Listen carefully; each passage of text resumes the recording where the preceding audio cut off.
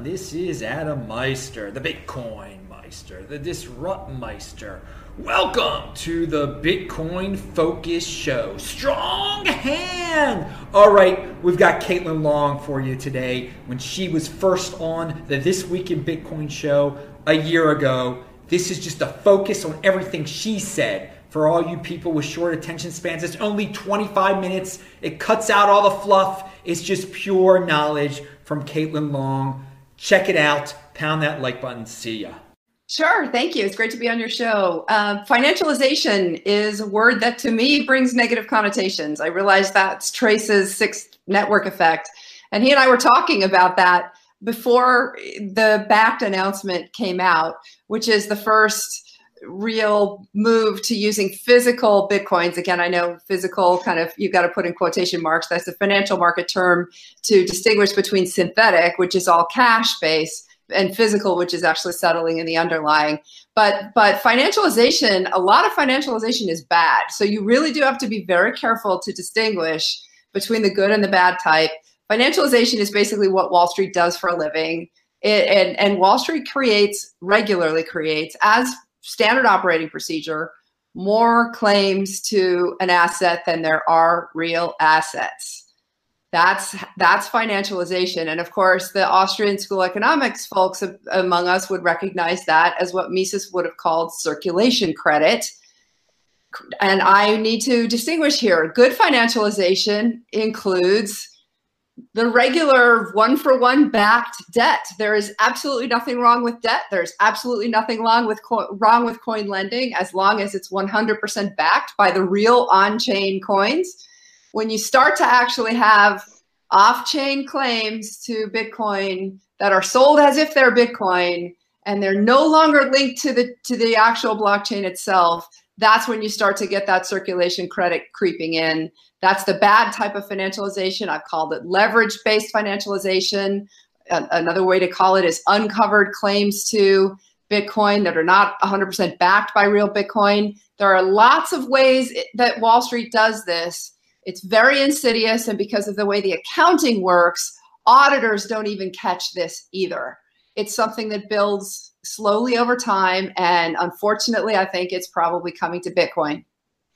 All right. Now that just scares everyone right there. That last line. Unfortunately, it's coming to Bitcoin. Yeah. But how about you can keep track of it on the blockchain. You can require these companies give out a public address.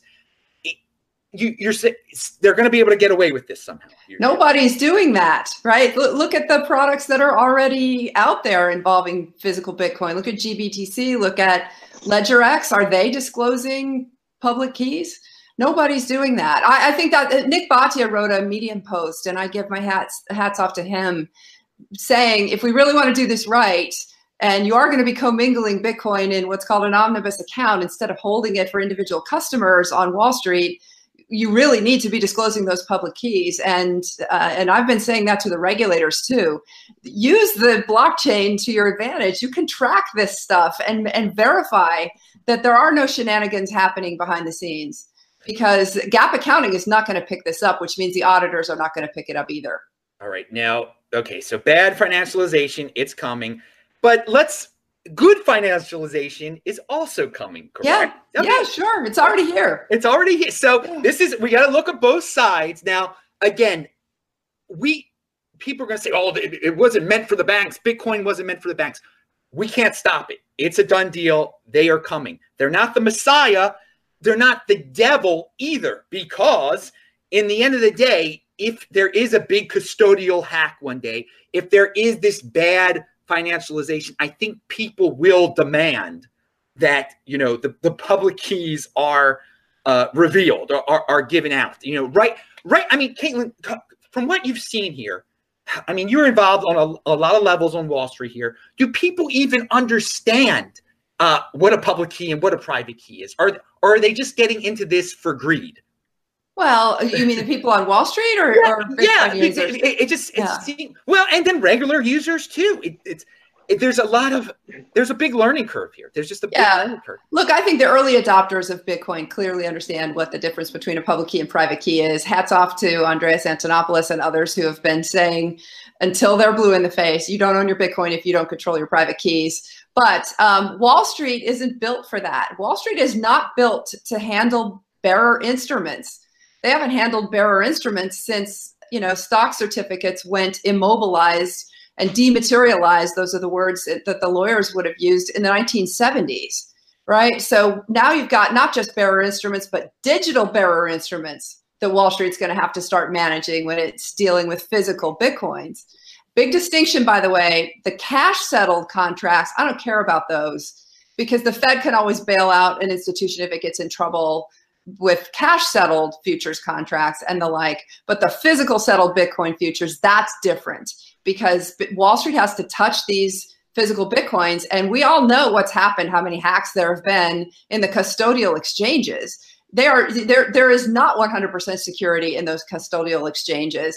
For the most part, even when there was a big run on Coinbase a couple summers ago, everybody survived it, right? And that tells you they're not really playing three-card Monte behind the scenes, we hope.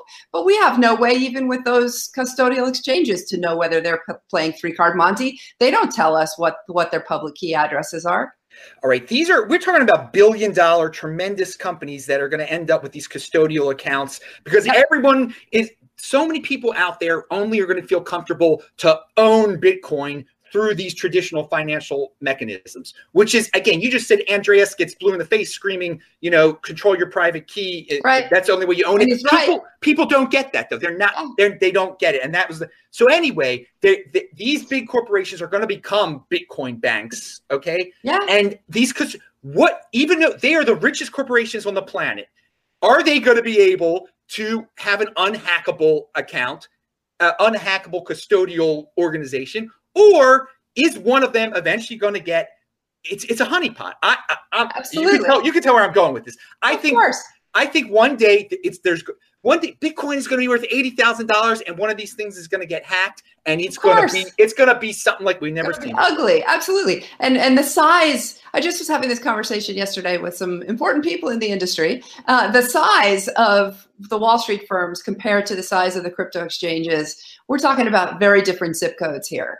Because Wall Street is mass market and, the crypto exchanges, it's the early adopters, maybe some of the early majority that have been involved. I think in the big bubble that happened at the end of last year, Coinbase was opening something like 1 million new accounts a day, right? A lot of those folks probably don't understand. They don't really own Bitcoin. They own an IOU from Coinbase.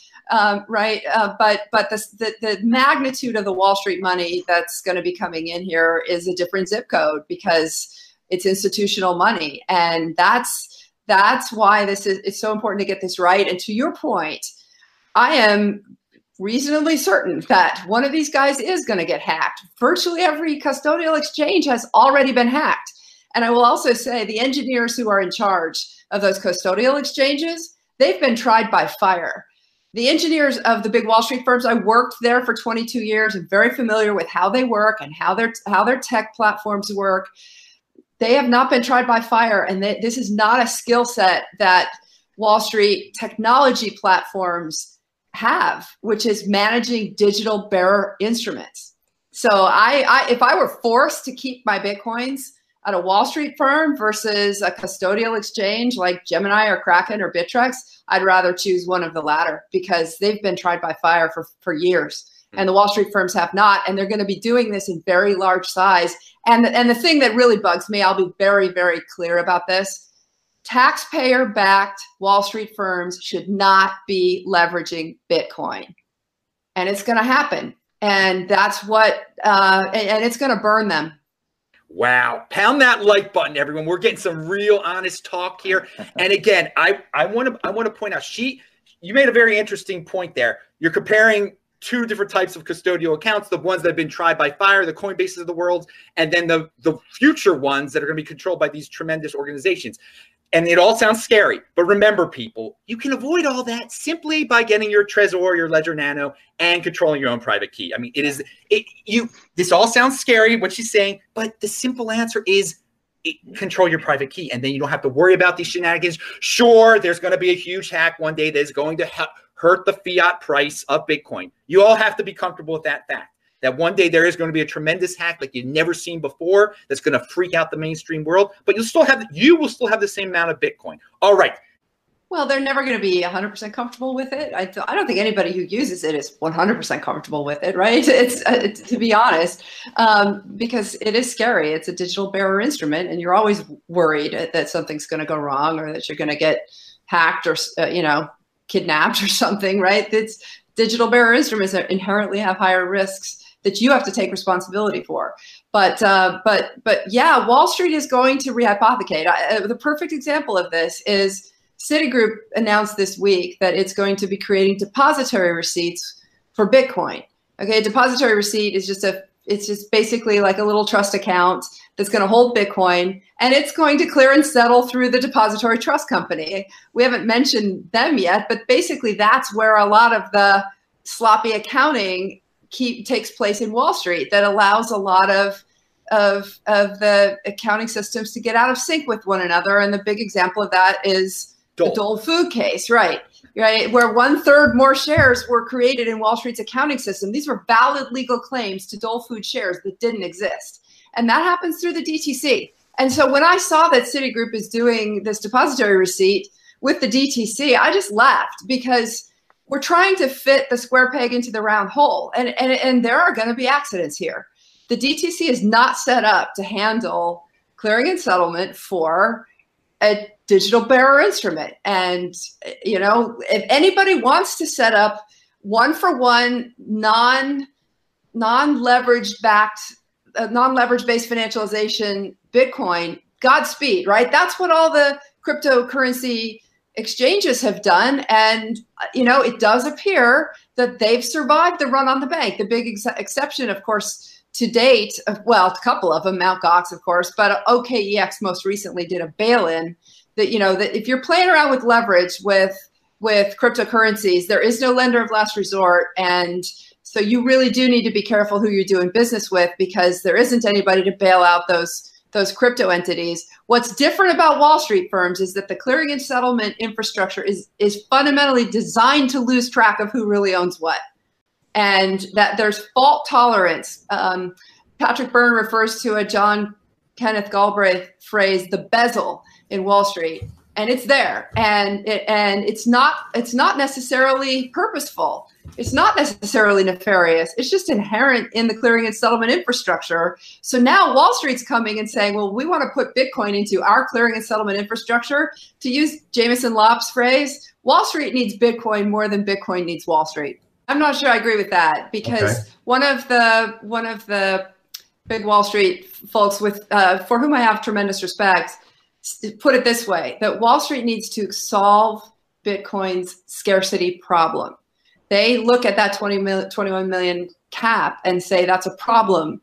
We look at that and say that's a feature, not a bug. They look at it as a bug, right? And so by creating these unbacked claims that people think are real Bitcoins and passing them off as if they are going to bring more supply. That is why the price of Bitcoin dropped on the backed announcement, I believe. There wasn't a lot of other news in those first couple of trading days, and the price went down 20% on the backed news, because markets, this is the wisdom of crowds, markets discount future activities when they're announced into the price of anything on that day. And what this is a license for Wall Street to start creating unbacked claims to Bitcoin and, in their words, solve Bitcoin's scarcity problem. I don't think it's a problem, but they do. That they are going to be artificially increasing the supply. That is their business model. They are going to be creating unbacked claims to Bitcoin through all these various insidious mechanisms, like rehypothecation, like margin loans at less than 100%, like collateral substitution rights in clearinghouses, where you don't have to post actual Bitcoin, you can post treasuries or cash on your exposures. There are ways, lots of different ways that unbacked claims to Bitcoin are going to start leaking into the system, and they're inherent in the clearing and settlement infrastructure of Wall Street. just quick addition. One of the things that would keep Wall Street honest, that would make me say, yes, you're doing this right, is if they actually offered clients, as you said, a right to settle in physical.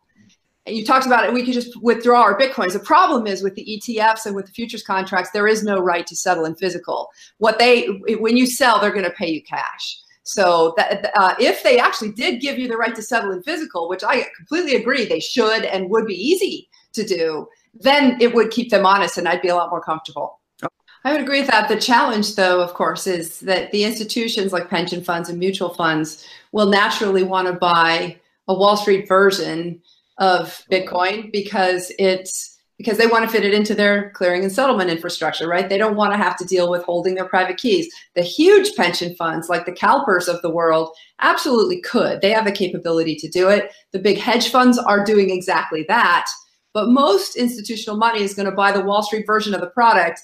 And to quote Jim Grant from his wonderful essay that was printed on the 10th anniversary of the financial crisis, talking about ETFs being the tail that wags the dog proverbially, he said, look, no one knows what's going to happen when there's a rush for the door in an ETF. Mm. And if indeed we have these unbacked claims that I strongly suspect have crept into ETFs all over the place, just because I know how Wall Street's accounting system works. And you don't know this until you have a reckoning event. You couldn't have told how big that bezel was in the Dole Food situation until there was a merger. I experienced it in my pension business at Morgan Stanley. Until we actually tried to transfer all of the bond portfolio from the pension fund over to the insurance company that was providing annuities to the pensioners, and we were freezing things in place. So the musical chairs stopped. We did not know that there was unauthorized securities lending happening in that account. It was not discoverable until you have that reckoning event. And what Jim Grant is talking about is these reckoning events are going to be ugly. And you're going to see a big collapse in the price, and the tracking errors on those ETFs is going to be massive. I think he's right, but none of us can prove it because with only a few limited exceptions, we really haven't tested the ETF market yet. Yeah, I looked at the VanEck SolidX filing with the SEC for the ETF, and you'll be interested to know I have two beefs with it. The big ones are that they say nothing about custody. There's literally one sentence in there that says the trust is going to custody the Bitcoin. Thing, right? Right, exactly. And they say nothing about whether they're going to be lending it out. There's just nothing disclosed about custody. And the other beef I have with all of these Wall Street products is they're not making any commitments on forks or airdrops. Yep. So, what are you really buying? I was joking with a regulator I was speaking with recently that I'm an attorney, but I'm non-practicing. I might reactivate my bar membership and start suing fiduciaries for buying some of this stuff because there's no promise that's being made to the investors. Where's the investor protection in this stuff when there's no promise? Caitlin, question for you though. So what type of kind of commitment would you expect? Because I think that's a very difficult thing to expect from an institution regarding the fork. So what would you have in mind there? Well, it is interesting. I must say GBTC is the best one of the ones I looked at. Including the synthetic ones, the CBOE and CME futures, which are cash settled. I was more interested in the physical settled because they have to actually deal with it as opposed to just try to track it synthetically. But GBTC is the best one. It actually is the most specific. I think if I recall right, they actually they said something about whatever's the longest chain within 48 hours. But one of the big, but all of the other ones, including VanEck, essentially just says, the VanEck SolidX application says that our risk and management committee will consider the appropriate course of action. So basically you have no legally enforceable promise. You point out exactly the same thing is true in these other ETFs for other scarce assets like gold and silver. The SEC's job is investor protection, and sunlight is the best cleanser, and they don't require disclosures on some of these things. And again, the thing that's so amazing about blockchain is we've got the actual public chain. Why not use that technology in forcing disclosures of public keys so you have a verifiable net asset value, or you can verify that this, your financial institution is indeed not playing three-card Monte with your own coins behind the scenes. And again, I want to underscore, I'm not against banks. I'm not against, and I completely agree with your statement earlier that they are always going to exist. It's the playing of the three-card Monte with the client assets. That's the issue.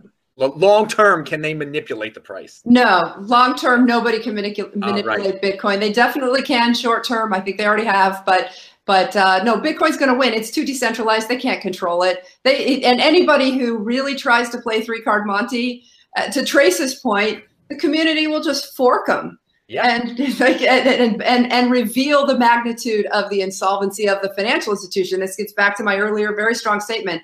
Any taxpayer-backed or Federal Reserve-backed financial institutions should not be leveraging cryptocurrencies.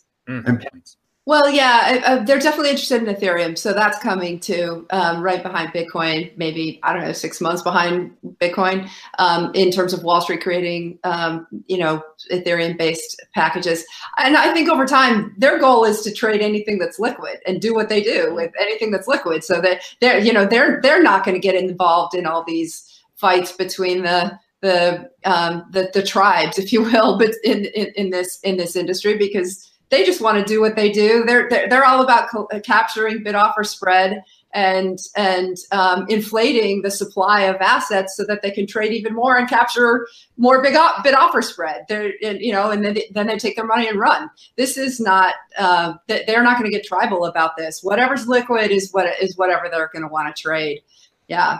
But am I a Bitcoin maximalist? Yes, I am. I think it's going to take 20 years for that to play out. And I do think that there's real room for other blockchains. I think Ethereum has amazing applications for tokenizing things. Will Bitcoin be the better use for that over time? Maybe, but right now Ethereum's got a lead in tokenizing assets, and there is real value to that, because I do believe that the cruft that happens on Wall Street can be fixed by blockchain. And at this point, it's wide open in terms of fixing the cruft on Wall Street with blockchain.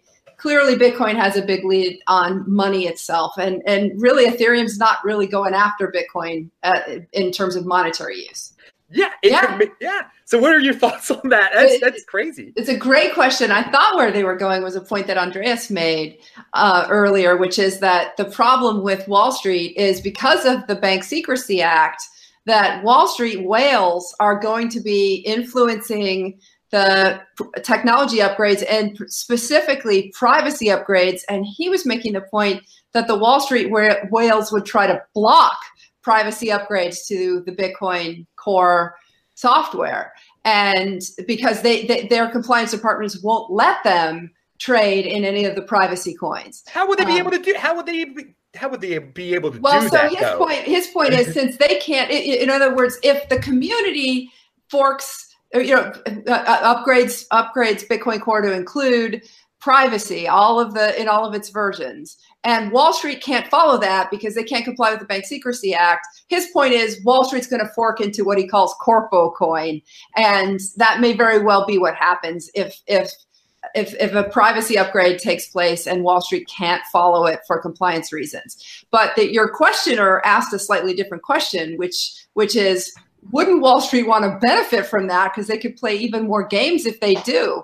And the answer is yes, but I think the bigger obstacle is Wall Street's not going to be able to because of the Bank Secrecy Act. They have to know their customers. They have to comply with anti-money laundering laws. And they also now have to know who the beneficial owner of the assets is. Trump has gone, in the very wrong direction on financial regulation. He's making it worse, not better. All the deregulation talk he's had in other industries, he's done some good things, but in finance, he's gone backwards. It's getting worse in the Bank Secrecy Act compliance in financial services. So Wall Street can't deal in privacy coins. I'm just fascinated by the fact that the privacy edition is going to force them into a corner, possibly, to do this. It will, because they cannot adopt a private cryptocurrency. They couldn't be doing this with Monero, for example, or Zcash. Yeah. And it's funny, with Monero, you can see the beginnings of that basic truth, because Coinbase, which is not a big financial organization, they won't list Monero. Right. No. Yeah. But that was exactly Andreas's point. Like, the Coinbases of the world actually had a big impact on the debate last August. They didn't influence it. And again, back to my earlier point, I want to clarify. I don't think Wall Street's ever going to be able to control the debate. But are they going to have a big influence because they're whales? And again, we think Coinbase is a whale. Wait till you see core Wall Street market infrastructure coming in. The Coinbase is not going to be a whale compared to that. Yeah, well, Wall Street will just buy Coinbase for pennies on the dollar. It'll be like them buying Poloniex. They'll laugh at it. Yeah, what we've seen so far in the crypto space is really small compared to what's going to be happening now that core Wall Street infrastructure is coming into this space. It's gonna have a big impact, but will it control? No. But will it have an influence, just like Coinbase did relatively last year? Of course, because these are going to be big whales. Wow, pound that like button, everyone. This show has been freaking on fire. Any conclusionary thoughts? Hey, I would just add Trace's point, which is if Wall Street's going to come in and suppress the price with all these games of fixing the supply problem, quote unquote, that just means that it's cheaper for the rest of us to buy it. And when I mean buy it and keep your private keys, because I completely agree with everything. Long term, this is going to be, Wall Street can't really mess with this. This is what the Bitcoin is going to win. But that doesn't mean in the short term that they can't create buying opportunities for those of us who are not afraid to take our own personal responsibility for our own wealth. Excellent. I love it. Personal responsibility is the new counterculture.